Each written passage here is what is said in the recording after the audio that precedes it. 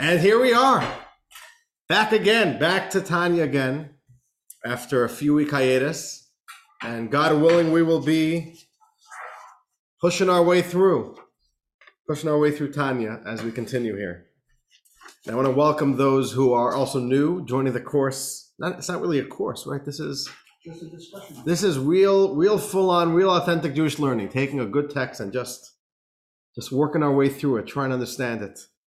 Sometimes it's going to be a struggle. Sometimes we're going to read and we're not even sure what we're reading. It's too deep, and that's part of it's part of learning. Okay, and I want to make a little note that I spoke with some of you about this already. The Zoom option for the Tanya classes is not going anywhere. Especially we have some people here from out of state as well. So it's important that it's inclusive, and if somebody is traveling or not local, they should be able to join, which is always wonderful. But I feel it's the right time, to build back up the in-person element as well. So God willing, we're going to be doing it in person as well, and I think it's more Hamish. We get to have more conversation. It's less top down. It's a lot harder to kind of get natural conversation on Zoom. So in person, but don't worry, for all those of you here on Zoom, we still see you. You're part of you're right around our table, and I don't want you to feel like you're sitting in second class. Okay, where are we holding? We are in the middle of chapter 2 of Tanya, which means we are just beginning to really get into the meat of Tanya here, and. Okay, so some of you, this is your first time even joining the Tanya classes, and even if not, it's been a while, right? It's been 7 weeks since we've been doing this last, and so let's refresh our memories a little bit. I want to give a very, very, very brief overview on some key points that are necessary for today's class, and of course. I want to encourage you to do two things. Number one, maybe on your own, between this class and next class, go back and review from the beginning of the chapter, maybe even already chapter 1. Do a little review on your own. And as well, if you really want to do it properly, all of the previous classes are up online. The videos are on YouTube. The audio is on any podcast platform. So go back if you missed any of the previous classes. And if you want some specific recommendations of which classes you should listen to specifically, email me and I'll let you know. So here's what we're doing here in Tanya. Here's what we got. So first of all, what is Tanya? Tanya is a book that was authored a bit over 200 years ago by the Alter Rebbe, Rabbi Shneir Zalman of Liadi, who passed away when did he pass away? I think 1802, 1803. So it was published before he passed away in the late 1790s. This book was published. It was a groundbreaking book. We did a whole class about this. Our very first class was Introduction to the Tanya. And the Tanya is, on the one hand, a book of Jewish mysticism, right? We call it Kabbalah. It's a book of Hasidism. But more importantly, it's a practical book, right? So it's a book which is taking deep mystical ideas, but all for the purpose of helping us live a more meaningful life, a more purposeful life, to get more in touch with our souls, understand our life's purpose, and that's what the Tanya is. And the starting point of the journey of Tanya is with the idea that every Jew has two souls, right? So there's a lot of discussion already, even before that. We learned the introduction. That took a few classes, right? The author's introduction. We also, even chapter 1, it took a while to get into this concept, but Tanya really kind of hits the road running with the concept, which came at the very end of chapter 1. Every Jew possesses two souls. One soul is what we call the natural soul, or the animal soul, right? Which doesn't mean it's the soul of an animal. It means it's a soul which is animal-like. What are the instincts of this soul?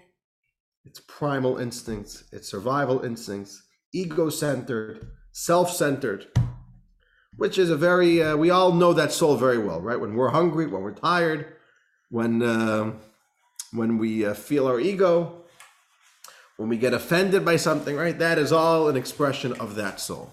When, right, seeking pleasure, we get upset, all these things. And then in chapter 2, in the chapter that we're up to, the Alter Rebbe said, but we also all have a second soul. Every Jew also possesses what we call a godly soul, a divine soul, which is the total opposite of the animal soul. This is a godly soul. It's selfless. It is good in its very core.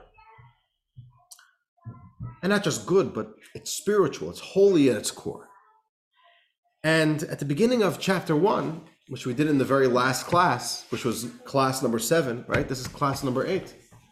Up to class number 8 of Tanya. All right. The Alter Rebbe gave us a few different sources that help us understand what is the soul. What does that mean? And when we speak about the soul, we mean the godly soul, right? There's two souls. There's an animal soul, there's a divine soul. And every single Jew has it, right? From the holiest Jew, from the highest level Jew, to the very lowest level Jew, whatever that is, right? We're not here to decide who's high and who's low, but no matter where no matter what type of Jew you are, every Jew has this divine soul. And I just want to look with you, just to refresh ourselves. Let's look at the very first page of chapter 2, which is page 31. Page, it actually doesn't even have a page number. First page of chapter 2. It's the page before 32. Page before 32 is page 31. Right? Logic dictates. So, the way the Alter Rebbe, the way the Tanya speaks to us about the soul is, the second soul of a Jew, is that it's a piece of God, literally. Piece of God. Every single one of us has a piece of God. How you doing, Max? Come on in. All right. Just in time. We all have a piece of God within us. And let's look. I want to read a little bit together. Look at the very last paragraph of page 31. All right, let's read this because it's going to be important as we get into today's piece of Tanya. All right, Max, let's get you some food. All right. Want a coffee? I'd love a coffee. Yeah? Yeah. So go to the K-Cup machine. Okay. There's food involved if you're coming in person. Why didn't I know that? All right, you'll come next time, Yulia. Now you'll know. We take good care of you if you come here in person. Get your email. Rabbi, are you working out of the new chapter 2 that you sent us? Is that what you're talking? Okay, yes, I sent you this morning a chapter 2 handout. It's not that different, but I updated the handout. So let's read the bottom page 31. All right. And again, we already learned this last class, but this is important for today's class. So what does this mean that we have a piece of God within us? Right? There's this very deep relationship. There's a piece of God within every Jew. So let's read a little bit of Tanya. Here we go. This intimate connection between the soul and God is depicted in the teaching of the Midrash. The Midrash says the Jewish souls have arisen in the mind of God before the creation of the world. This is the first idea, which is a cryptic text. What does that mean? We have arisen in the mind of God. Keep that in mind. We have arisen in the mind of God. Soon that's going to make sense. We're going to make sense out of that in a moment. Let's continue reading. An additional source depicts this intimate connection as a parental relationship. As the verse states, Israel, my firstborn son, you are children to God, your God. Here we see there's many verses in scripture, in the Tanakh, in the Torah, where we see God speaking about the Jews as my children. So this gives us another metaphor, another sense of imagery. What's a deep connection between a Jew and God? We have two imageries over here. We have arisen in the mind of God, and we are God's children. Okay, one more paragraph let's read, and this paragraph starts giving some clarity to these two sources. We have arisen in God's mind, and we are God's children. So here it goes. The explanation of these descriptions. Just as a child is derived from the brain of the father, so too, do you want milk? No. So too, the soul of each person in Israel is derived from God's thought and wisdom, so to speak. Okay, let's explain this briefly. When you come in person, we got you covered. Good to know. But that's how that also works. Every child,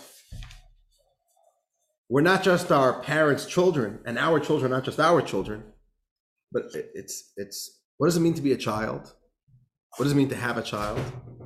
A child is a piece of you. You want to pick it up? Pick it up so that it doesn't get caught by the wire. All right, we got wires here. You know, in rabbinical school, I was not taught how to run Zoom classes and how to technology and what to buy and how to do setup. But we're figuring it out, right? It's working out. That was the olden days. There was no Zoom. Right. Today, listen, but in rabbinical school, hey, Leva. He felt it. But in rabbinical school, I was taught. Everyone talking about babies. He wants to come say hi. Levash, how are you? Say hi. This is Label Dubov, everybody. For those of you who are at his bris, he's a little bit older now. Okay, you're gonna join us? You're gonna be good? If you're gonna be good, you could stay here. Should I hold? All right, okay, I'll hold on to him for a minute. Oh, already making trouble. You want a pen? Let's close it. I'll close it for you. Okay, you can eat it. Okay. Yeah, you got a picture. All right. Here's how it works. What's a child? A child is a gift from God, but it doesn't come in a box, right? Where does a child come from? A child is literally a piece of his or her parents. We are all literally a piece of our parents. Our children are literally a piece of us. Okay, Kabbalah says something very, very interesting. The most original source of a child, we all know what a child looks like when a child is born, right? After 9 months. But that's already very late in the process, right? This baby has already been cooking for 9 months. What is the very, very first step of the child? The very earliest source of the child, Jewish mysticism says, it's a Kabbalistic idea, comes from the brain of the father. And very specifically, the first initial step, of course, of a baby's creation, right? The cause of conception is that there is a cell, the drop of seed from the father. And that drop of seed, Kabbalah says, contains energy from the brain. There's an energy that derives from the head of the father, the brain of the father. And that spiritual energy lives within the physical matter of the drop of seed of the father, and that's where a child comes from. So now we understand what it means when it says the Jewish people have arisen in the mind of God. All right, Labes, I'm going to take this back. I apologize. Okay. Yeah, everything goes in the mouth. So too, this is what it means. The Jewish people are God's children. And we have arisen in God's mind the same way a child, where do we come from? Where does a child come from? From the Father's mind. And okay, this is a key idea from the beginning of time, from the beginning of chapter 2. The Alter Rebbe, this is where we're up to now. Let's get to today's piece. The Alter Rebbe then asked a question. All right, and here's a question. And you'll tell me if you think it's a good question. All right? Let's think about it. All Jews come from the exact same place. We are all a piece of God.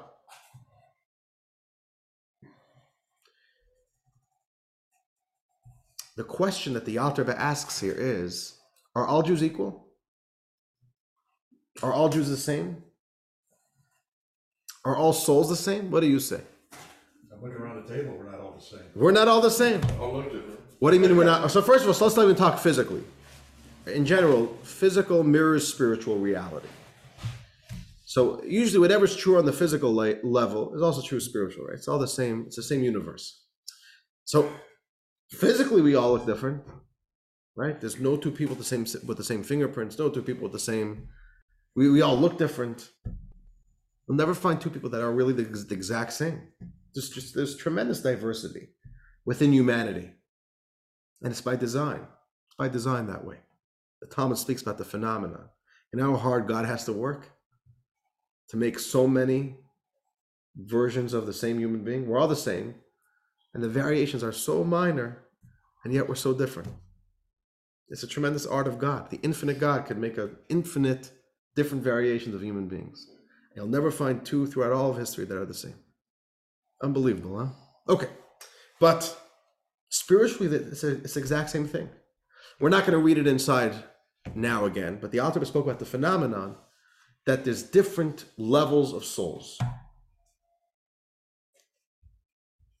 There's diversity within souls.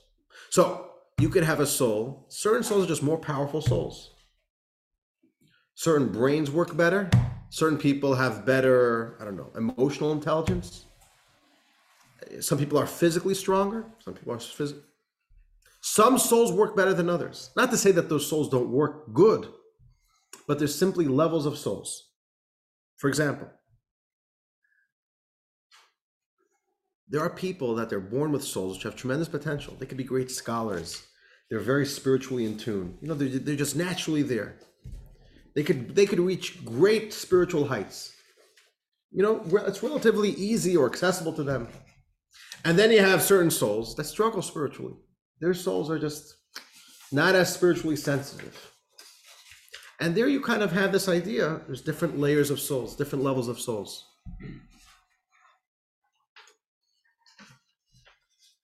So the Alter Rebbe asks a very simple question. If we are all equally a piece of God, why does my soul not look like your soul? Why do we find differences between souls? That's the question. If we're doing the father and child. Not all children look the same, huh? They're all different. Right? At the same time, not every child comes from the same drop. Unless you're identical twins, which in that case, They're pretty much the same. they are. So right, case in point. Right. If you take an apple and you cut it up into 100 pieces, every piece is going to be kind of the same. Same taste, same texture. Yeah, different parts of the apple maybe are a little bit different, but relatively speaking, you should really be getting the exact same product, right? So why, if we all have a piece of God, why is that there's different levels within the Jewish people? Now, I want to teach a rule when you're learning a Hasidic text, all right? This is going to be very important also for the rest of Tanya. The point of the question is not for the question, the point of the question is for the answer. Which means the Alter Rebbe doesn't introduce any questions unless he wants to introduce that question.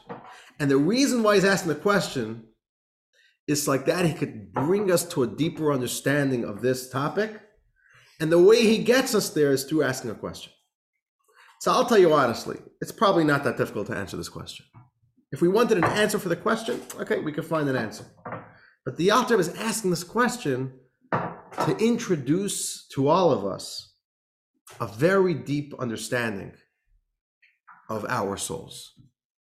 So we have this idea. This is the question, right? In brief, for all a piece of God, why are we not all the same? Okay. So what the Alter Rebbe is going to do, the Alter is going to say, well, let's do like this. Scripture, the Torah says that our souls, our relationship with God is analogous, okay, is analogous to a father and son relationship, children. So let's dig a little bit deeper into how children get developed, the evolution of a child, and that will be our metaphor. And once we kind of break down and understand how a child gets developed, let's apply that to souls. And what this is going to do is it's going to give us a whole new understanding, a very, very deep understanding in the nature of our souls, how our souls get developed, what it means to be a Jew. It's very powerful. So we are on page 34. Let's do some inside reading. All right, let's do this. We are in the middle of page 34, right? A little bit under the middle, where it says the explanation. So here we go. The explanation, the evolution of a child. And I just want to remind all of you that in the English over here, anything that's bold is a literal translation of Tanya. The regular printed text, right, is just what we call the interpolated commentary to help us, because Tanya is a very dense text. So if you just read a literal translation, it becomes very overwhelming. It's very difficult to. So I'm sure you'll see on your own that the additions in the regular printed text is pretty helpful. Okay, so let's read inside.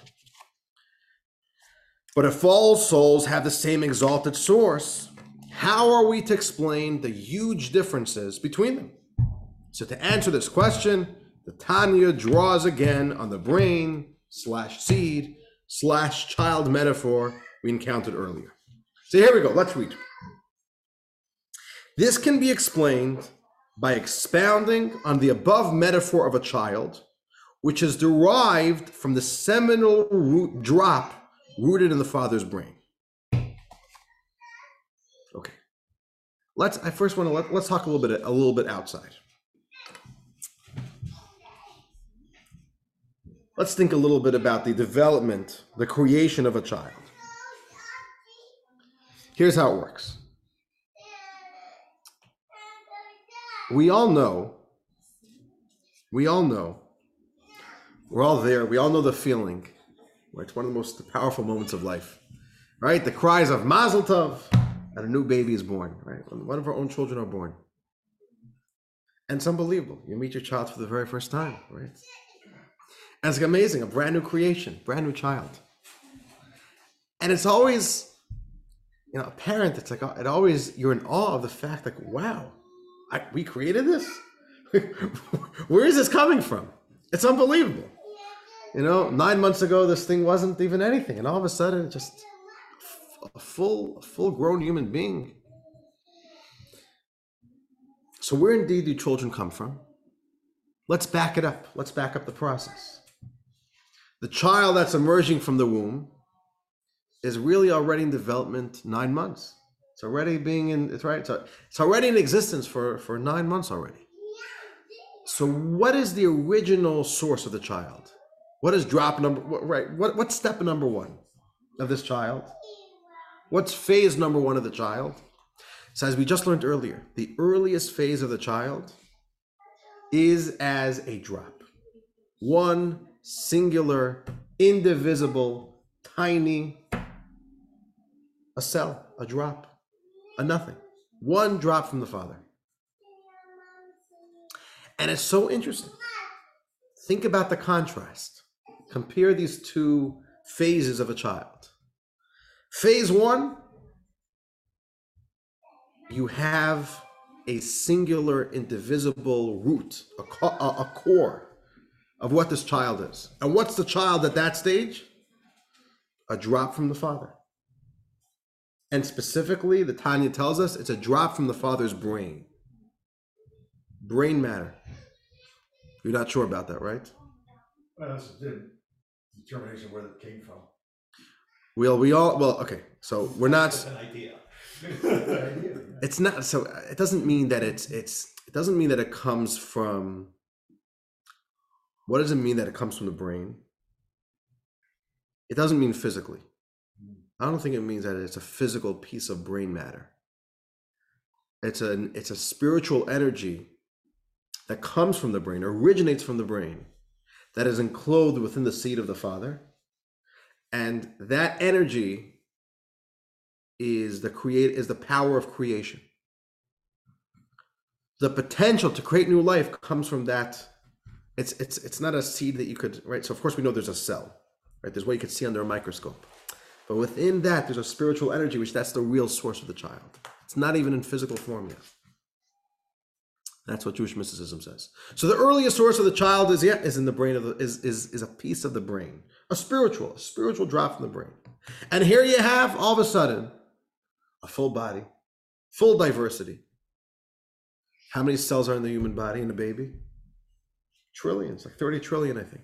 Can you imagine that? One cell turning into 30 trillions with all these diverse body parts. You have a head and all the specific parts of the head.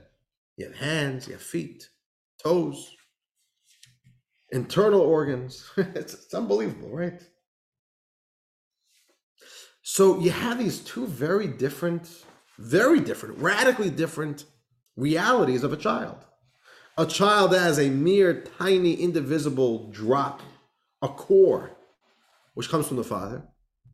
And then you have all of a sudden this full human being. So here's my question for you. How does that happen? Is the drop from the father a mini human being? Like a really, you could buy in the store these things. You know what I'm talking about? It's like very small, and you put it into water and it expands. These like they sell these toys for kids. What are they called, right? You know what I'm talking about? Yeah, they're little sponges. It's like, right. It's like a sponge, and you put it in what? Is that what's happening in pregnancy? Wouldn't happen without No, meaning it's not that there's a very, very tiny baby at day number 1. There's no baby. It's a singular core. It's one cell. And yet every single part of this child comes from this cell. Now, you're all looking at me and saying, what's the big deal? This is life, right? Basic biology, right? That's a big deal. But it's a very big deal. We have to appreciate the contrast of these two phases. In one phase, you have this tremendous diversity of body parts. Think about the diversity within ourselves. One cell, we all started as one cell. And what did that one cell create?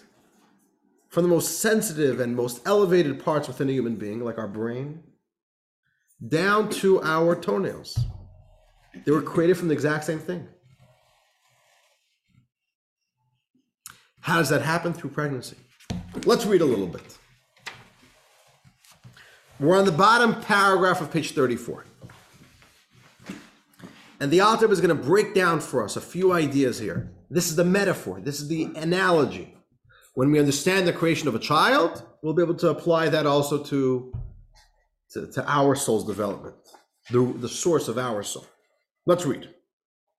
Even the child's toenails are formed from the very same drop of seed as the child's higher faculties, right? If you scrape the DNA from a toenail and you scrape the DNA from brain matter, it's got the exact same genetic build, which is unbelievable. Unbelievable. How do you have that? So let's continue reading. Page 35. This is achieved through a 9-month gestation in the mother's womb. It takes 9 months to create this process, during which time the seminal drop, which is derived from the father's brain, is progressively downgraded and transformed to the point that even the child's nails are formed from it. Let's talk about this for a moment. So the beginning of a child is, right, as we said, this one drop from the father, an indivisible core, a singular point with tremendous potential. 9 months later, it's a full body. Let's talk about the process, because the process is where all the magic happens. What's the first thing to develop in pregnancy? The very first thing, right? Conception happens. Embryo. There's an embryo. And then what is literally the first body part that begins developing? Any doctors here? The head? Dr. Joel, you got any insight for us? What's the very first thing, I looked this up just to make sure I know what I'm talking about. Maybe the brain, I'm not sure. That's the nervous system, which is the brain. The very first functioning part of the body And I think it happens within the first 3 days. 3 days in already. It's the very first thing. The brain starts firing up. Unbelievable. Later on comes the heart, but it's an embryo, right? It's not even a fetus yet. It didn't even develop into anything yet. But the brain is right away there. Okay. And then, of course, the brain keeps on developing and all the spinal cord. What's the last thing to develop? Nails. Here are nails. Right? Am I right on that? Anybody? Anybody disagree? The last thing is nails. Here are nails. It happens in the 9th month. In the 9th month is when the nails form. Here's my question for you. Why does the brain come first and why nails last? And I have another question for you. Were the nails simply waiting in line to be formed and their turn was in the 9th month? Or does it take 9 months to create nails? What do you say? I want you to think about that. Is it just that in the process of gestation, you develop one body part at a time, and it's a pretty kind of efficient system, right? You slowly make your way, the important organs, the important internal organs, you slowly build a body around it. Or is it that it literally takes 9 months to create a nail? What do you say? It's got to be the first. It's got to be the first. We're just waiting online. Because, you've got to develop all the vital parts, and you're not going to use the energy that is being used to create a brain and, a liver and all these things you need for existence to make nails until you're nearly done with something that can survive outside of the Right, body. exactly. Meaning it makes no sense to make nails the first month. What are you going to do? You're going to have nails, and where are you going to put all those nails? Right, it makes sense. You first kind of slowly develop a human being. And then when you have a full human being with hands, with fingers and legs and toes, okay, now you can put on nails. So I want to share with you a very deep idea. And you see this in the wording over here. Kabbalah says, nails don't wait until the 9th month to develop simply because that is when it makes sense the nails should show up. It literally takes 9 months to make a nail. Because how do you take that one drop from the Father, a very powerful drop which stems from the Father's brain? How does that turn into a nail? You know how much of a process that takes to break down that energy, to downgrade it, transform it to even become a toenail. You know why the child's brain develops within 3 days? You want to know why? Because it's not a big leap. To take a drop from the father's brain and to create a new brain of the child, that just takes a few days. Brain turn brain. But to make a nail, that takes 9 months. It's literally a 9-month process. So this is how it works. If you look at the process, and I'm not a doctor, but if you look it up and you look at what body parts, which organs, which limbs are being developed, in which month, in which week of pregnancy,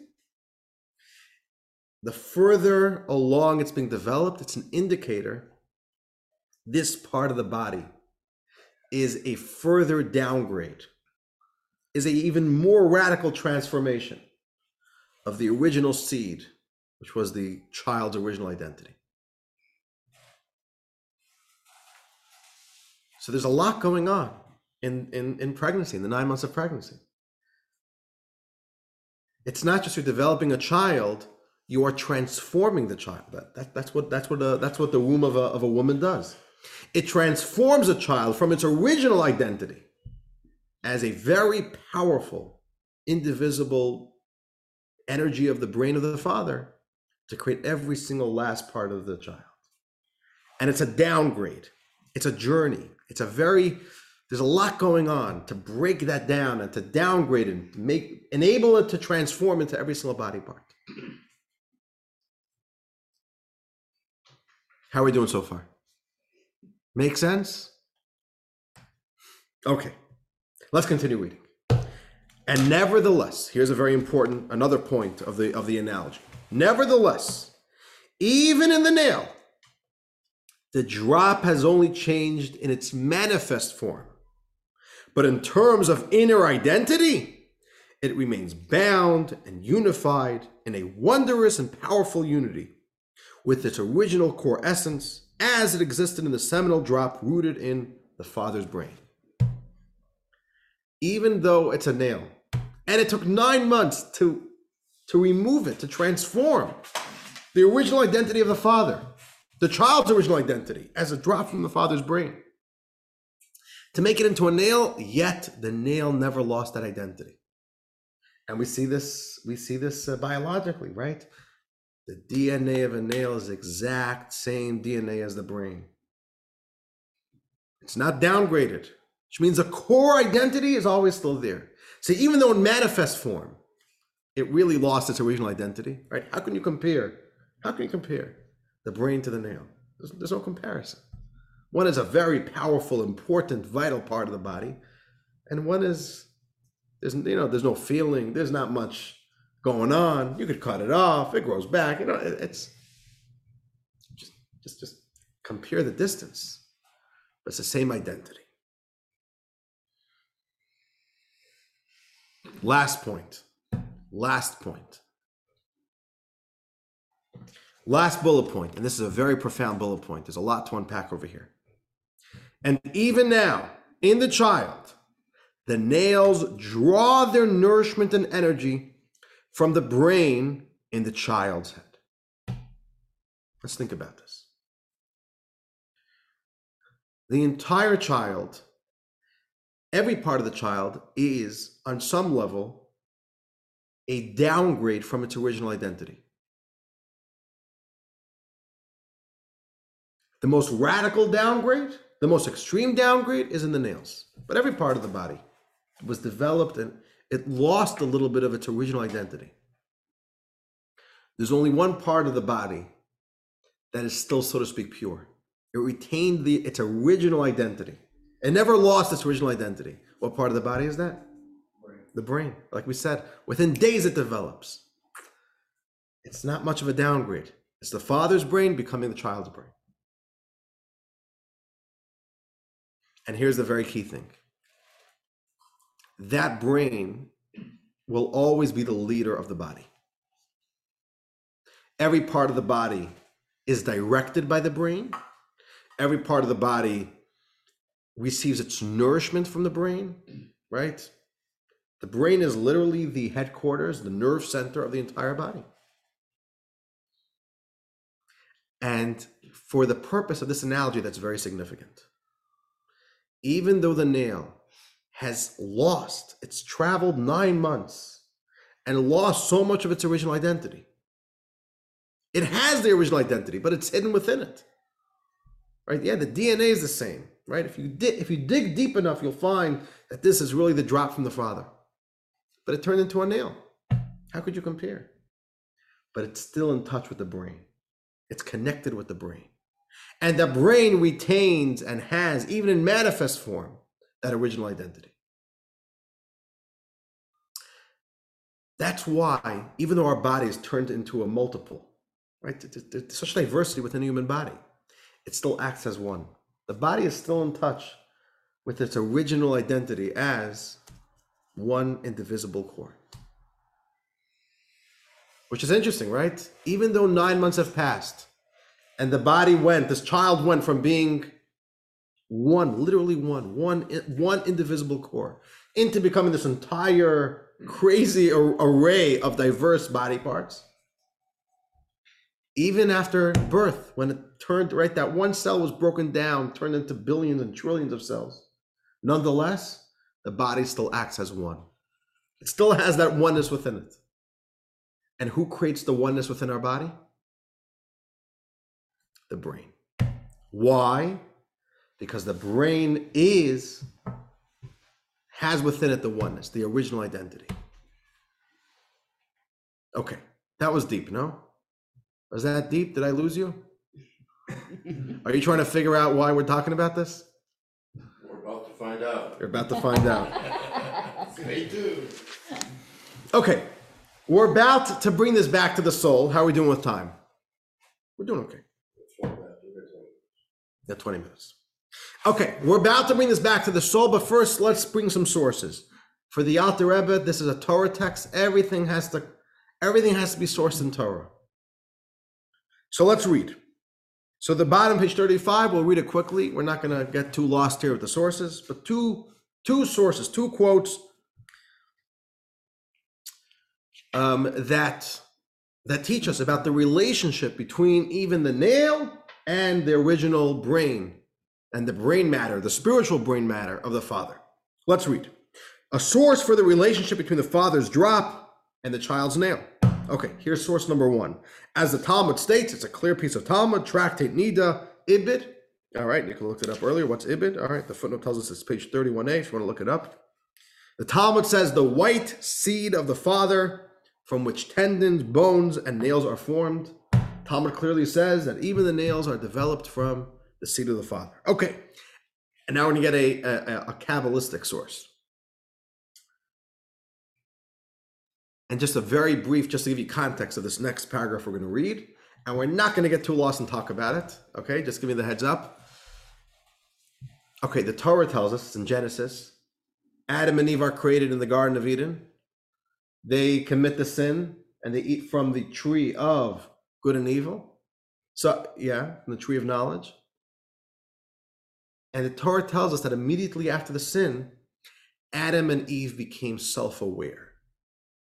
And they immediately became aware of the fact that they are naked and they wanted to cover themselves. And it says that God created some type of covering for Adam and Eve. Comes along Kabbalah. Now let's read this text.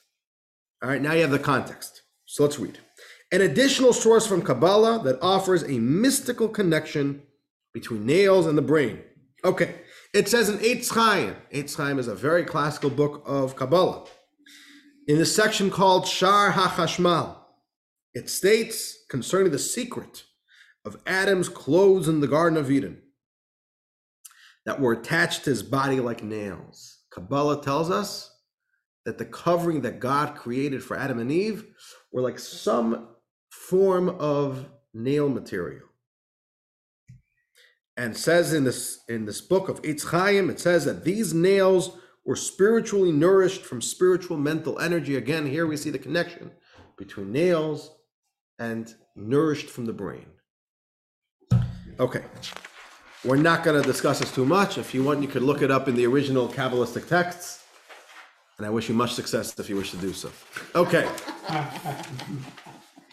Good luck. Okay, page 36. Where are we going with all this? We have the body.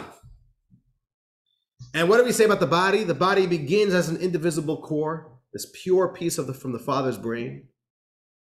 The child, this drop, turns into this very diverse, full human being, and the cause of that is 9 months of pregnancy.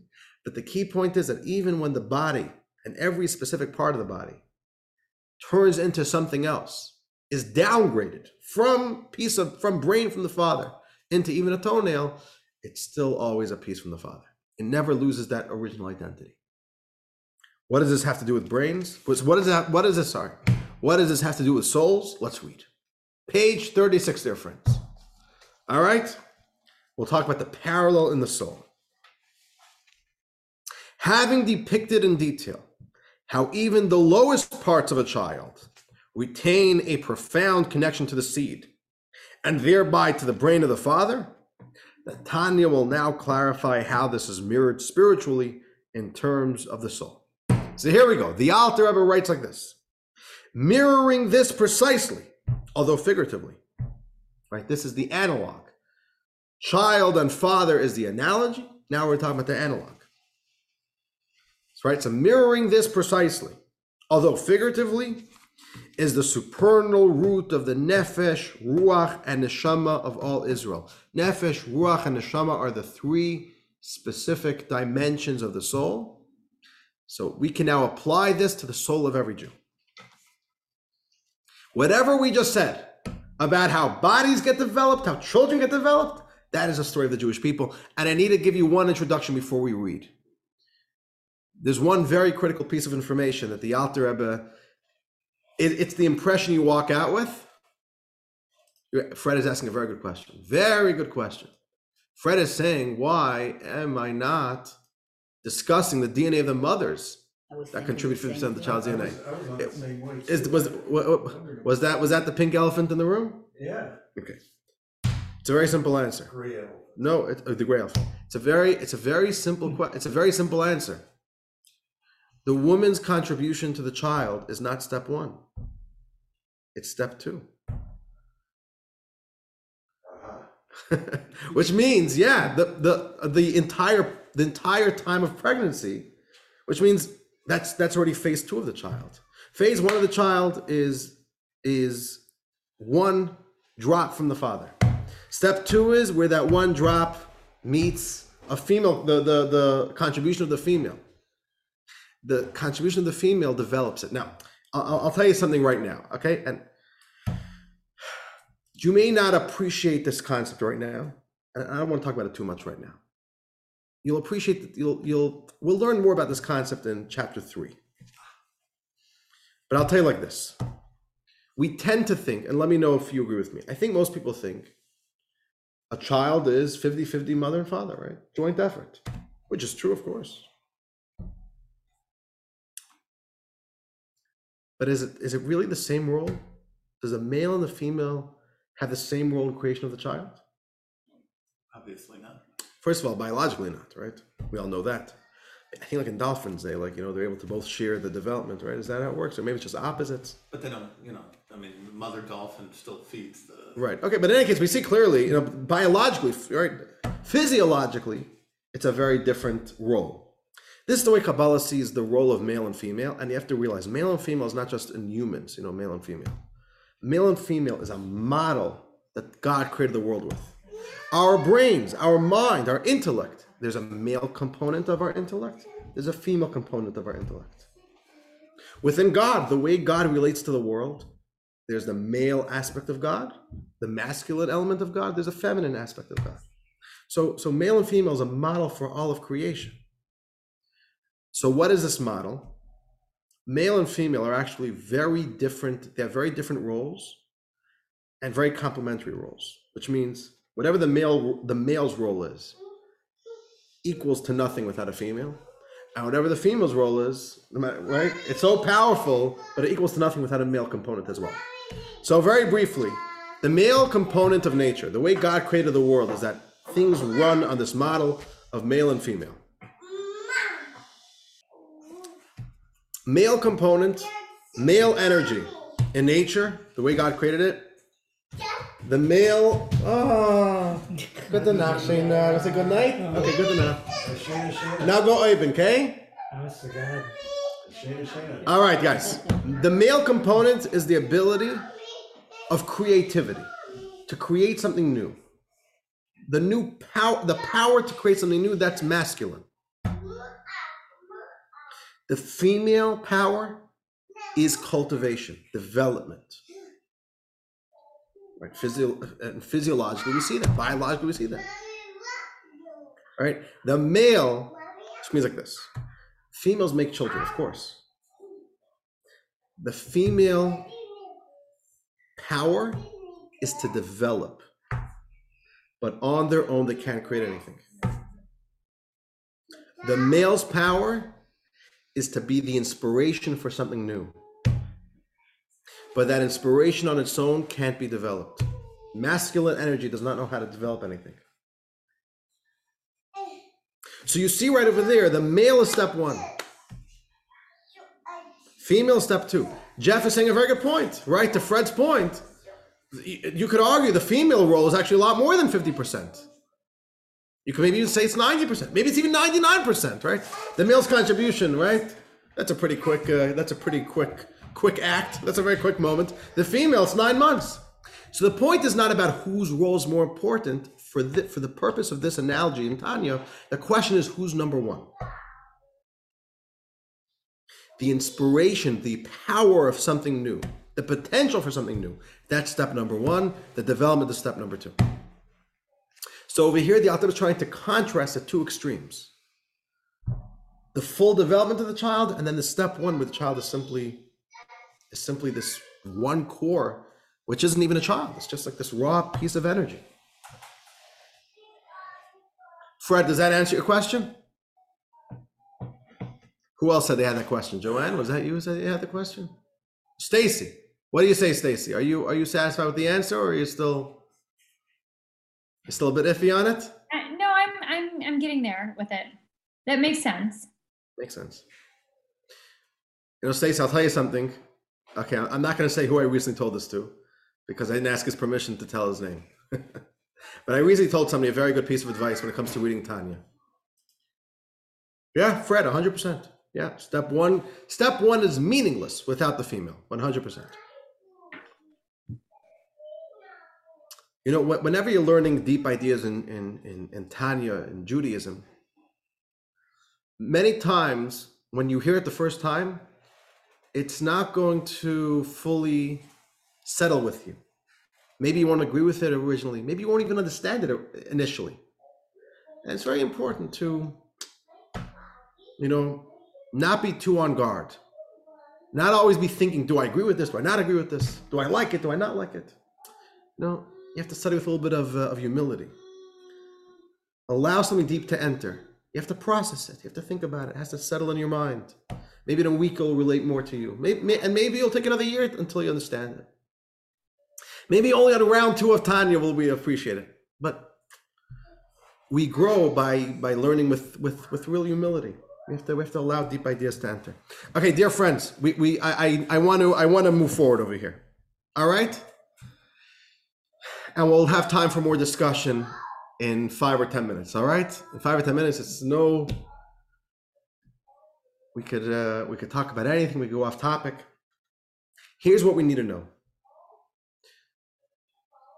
The premise of what we're going to be talking about right now is that how many Jews are alive today? 13 billion? 13 million? 13, 14, 12? Even more? 15. We just recently got back to our pre-Holocaust numbers. Then it would be like 18. 18? No, I don't think it's that high. Okay, whatever. But really, and this even the Talmud speaks about this. This is very classical Judaism, especially when you look in books of Jewish mysticism. It speaks about the Jews. We aren't a Jewish people. We are a Jewish person.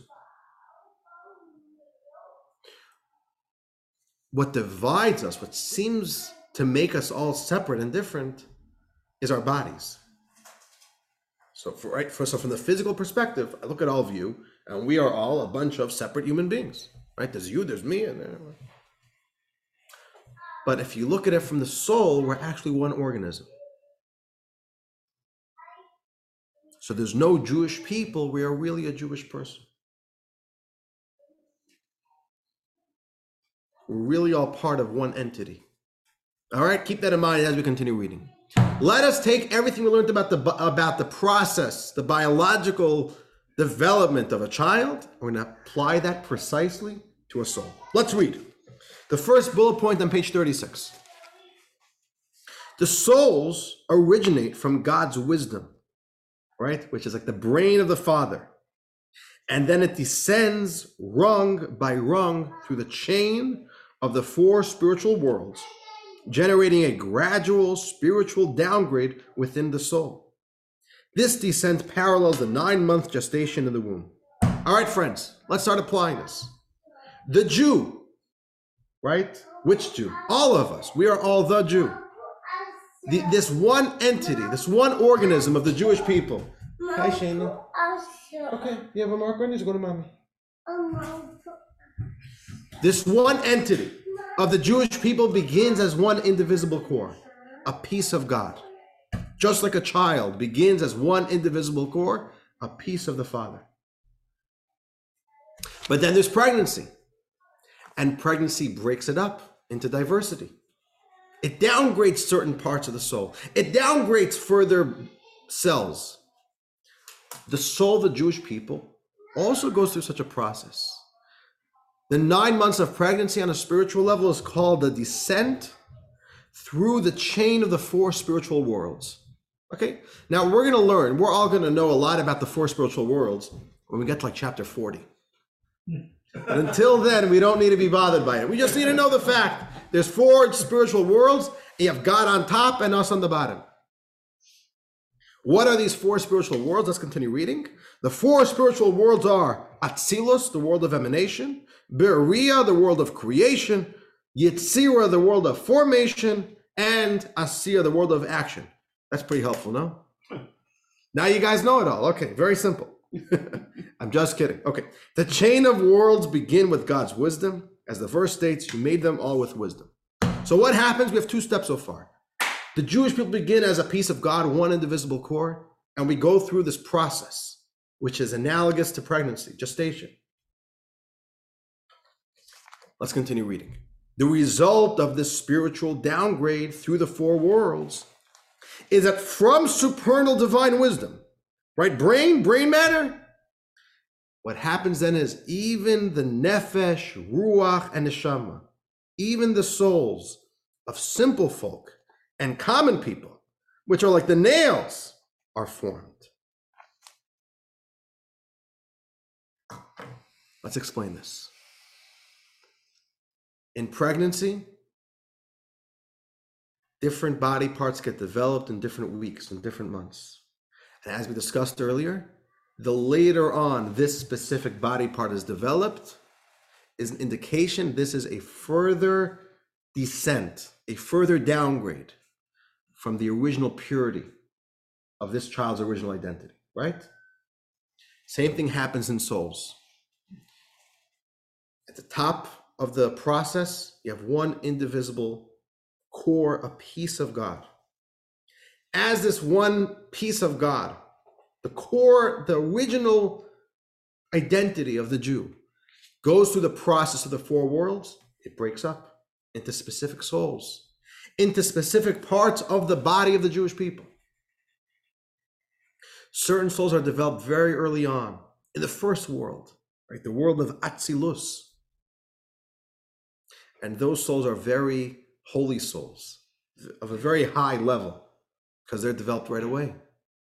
And as this process of development continues to go along, souls get developed at certain parts. And the later on a soul, a specific soul of the Jewish people is developed, the lower level soul it is. Until you'll even have a soul which is developed at the last stage of the 4 worlds, and that's what we'll call, right? Let's use ear quotes, the nails of the Jewish people. So you have to think about that. The same way our body has 20 or 30 trillion cells, different body parts. Same thing with the Jewish people. There's tremendous diversity. We're all part of one body. Each Jew has their own identity. Each soul has its own identity, its own function. Let's continue reading. Last paragraph for today. But nevertheless, just like a biological child, those souls, which means even the low-level souls, right, that were developed very late in the game, even those souls still remain bound with a wondrous and awesome unity with their original essential source, which is a direct emanation of supernal wisdom. Every Jew never loses that core identity. You're a piece of God. We maybe lose it in manifest form. But if you could scrape the DNA of a Jew, it's a pure piece of God. And the same way there was holiness in Moses, every Jew really has that. Let's summarize. On page 37, you'll see a summary of today's class. A table makes it very easy. We have 2 columns, the child, a soul. And there's 4 details within these 2. Let's go through it quickly. There's the original identity. The original identity of a child is a drop from the Father's brain. The original identity of a soul of a Jew is that's a literal piece from God's supernal wisdom. Same thing. Brain matter of the Father, brain matter of God. We're all brain matter of God. Okay, but then this original core, the original identity, the original drop goes through, let's go to the next row, the descent. The descent of the child is the gestation during 9 months of pregnancy. The descent for the souls, the descent through the 4 spiritual worlds. The descent creates the next row, the diversity of the core. The diversity of the core in the child is the complete body, from brain matter to toenails. And the diversity of the core of the soul is the complete body of the Jewish people, from saintly leaders like the heads down to the simplest Jews. And then the last thing is that there's a unifying power. The unifying power of a child is the head. The head ultimately unites the body and gives everybody its sense of identity, its sense of purpose, and gives everybody the ability to connect with the oneness, with the original core of what it always is and was. And what is it by the soul? We didn't discuss it yet. This last piece of the puzzle is for next class. What's the unifying power of the Jewish people that within the diversity really brings us all together, gives us that identity of who we really are, the oneness that we are, that indivisible core of a piece of God. And with that, dear friends, we conclude today's class. I'll tell you a little story. All right, a quick little joke. Jokes are important. There was once a grammar teacher teaching her class about grammar. She was teaching them about singular and plural. So the teacher was going through different objects. A cup, singular or plural? Singular. Yeah. So this teacher asked one of the students, what's a pair of pants, singular or plural? So the kid said, singular on top, plural on bottom. So what are souls? Souls are singular on top, plural on bottom. But even when there's plurality, we're still singular on top. There's still a connecting force which brings us all together. So dear friends, this was a little bit heavy today, but this is a very powerful idea. The implications of this idea are very, very powerful. And we'll continue unpacking these ideas throughout the rest of Tanya. Rabbi? Yes, let's discuss. I want to ask you a quick question. So you say the unifying power of the Jewish soul is the oneness of the Jewish people that was created from God? We didn't discuss it yet. The unifying power of the Jewish people is going to be next class. Oh, so we didn't discuss that. I didn't miss it. Okay. You didn't miss it. Okay, thank you. Very good. Very good. Okay, there was another question over here. Yulia is asking a very good question. Doesn't this imply that God is masculine? Right. Today's class definitely does imply that God is masculine. Listen, in Jewish texts, we refer to God as a he. Many people wonder why. Meaning it's a very old question because, we Jews don't let anything just fly. We don't take anything for granted. Why is God a he? Why isn't God a she? So, do you want to hear an answer, Yulia, or you just wanted confirmation of that fact? I mean, I kind of think I know the answer, but please, yes. Okay, so here's the answer. That's because Judaism is a very age-old religion, and back in the day, people were very patriarchal and very misogynist. So therefore, we just decided that God should be a guy. How does that sound? No, I'm not buying it. Do you buy that or no? All right, that's not just a cheap answer. That's like It's a cop-out. that's a cop out. That's a lousy answer. That's not even allowing yourself to. That's the type of answer you give that stops yourself from searching. That's stupid. If that's the answer, it's the answer. But first search. I think for me, it's also a question of interpretation, because when we translate, when we translate references to a being, we automatically want to assign a gender because we have to refer to that being as a he or she. But the reality is that it's all a made up assumption in our minds, right? Like we just chose to assign a particular pronoun to that being. It doesn't really mean that that being has a gender. Oh, so that's another type of answer that's given, which is in the Hebrew language. The Hebrew language is very not gender neutral. It's impossible to be gender neutral in Hebrew. Every word has to choose a gender. In even words which don't even mean anything, which even then it's either a masculine word or a feminine word, which is quite fascinating. Grass, the word for grass is either feminine or masculine in Hebrew.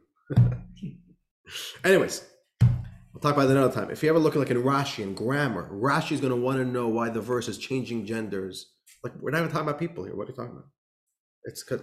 So this is another, which is again a very cheap answer, which is, listen, in the Hebrew language, you got to choose a gender. There's no such thing as speaking about things genderless. So okay, we decide God will be a man. But again, it's a very shallow answer. So here's the real answer, Yulia. And there's multiple layers of depth over here.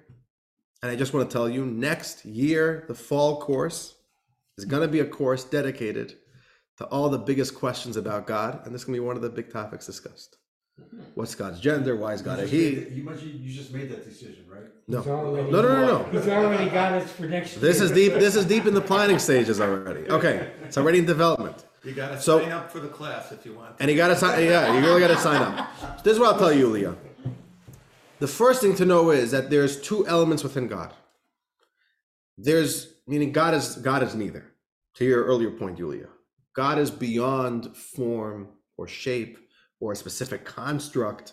I'm saying this is very key Jewish beliefs.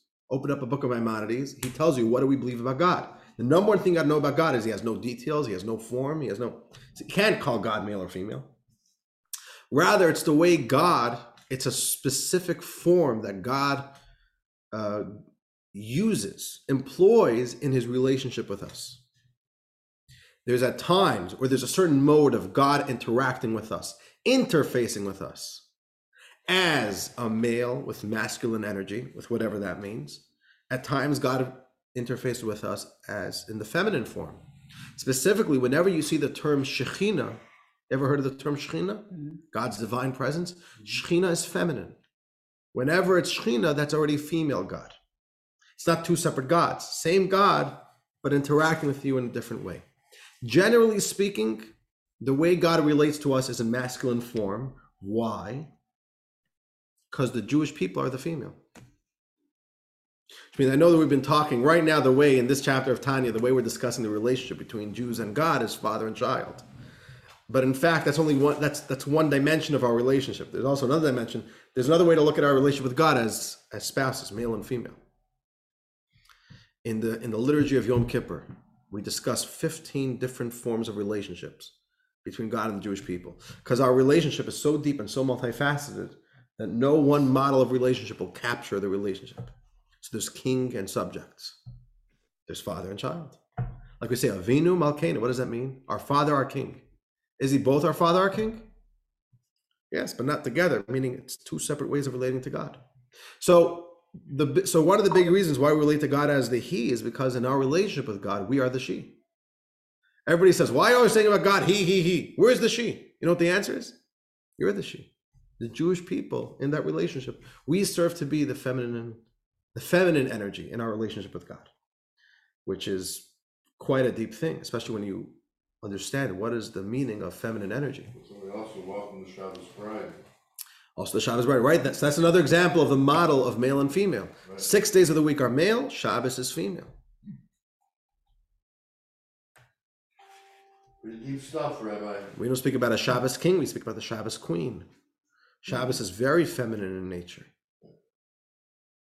So, anyways, I don't know if I'm confusing you more, Yulia, or if I'm giving you some food for thought. But let me just tell you something. No, it's good. You confirmed it, that really the being that we call God has no gender. Yeah. Ultimately, that's true, 100%. No matter what type of definition or specific form we will ever give God, we have to understand that God is not limited by that form. That would actually be quite heretical. That would be blasphemous. Rather, the way we describe God is the way he's interfacing with his creations. So generally speaking, the way God relates and interacts with his creation is in male form. Why? Because infinity, this is okay, I'm just gonna confuse you right now. But for infinity to relate to finite, infinity has to employ a finite set of tools within which to relate. Anyways, that's okay, but that's not for now. What else, guys? Any other Fred, what do you say? So you had that question about why we're only speaking about the relation of the child with the father. Did we answer that question? Is Fred still here? Yeah, Fred's still here. You're staying quiet, Fred? He's not even there. I left the room. Oh, no, he texted. Oh, he's here. He's got She it. wants to know if she can. Yeah, Shayna, now you can come back. You gotta go schluffy though, Shayna.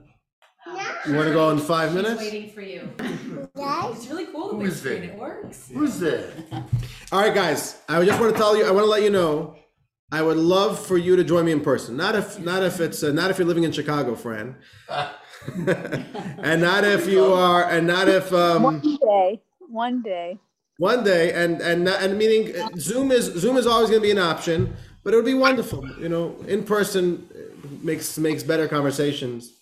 It's more Hamish. We get to see each other. See the kids. Good night. Thank you. Good night. All right. So God bless you all. Have a wonderful night. Thank you for joining. And next week, Thank you. next week we'll continue. I think he's All gonna right. wake up at like 10. And then Take care, go to, guys. like, 1. Thank you, Rabbi. Your daughter is gorgeous. Thank you, Hillary. How you doing, Hillary? I'm well, Rabbi. Thank you very much. Smile. You're wonderful. I Yeah, you're in the video. Shayna in the video. Okay, I'm gonna tell Lucille. Shayna's in the video. You're in charge.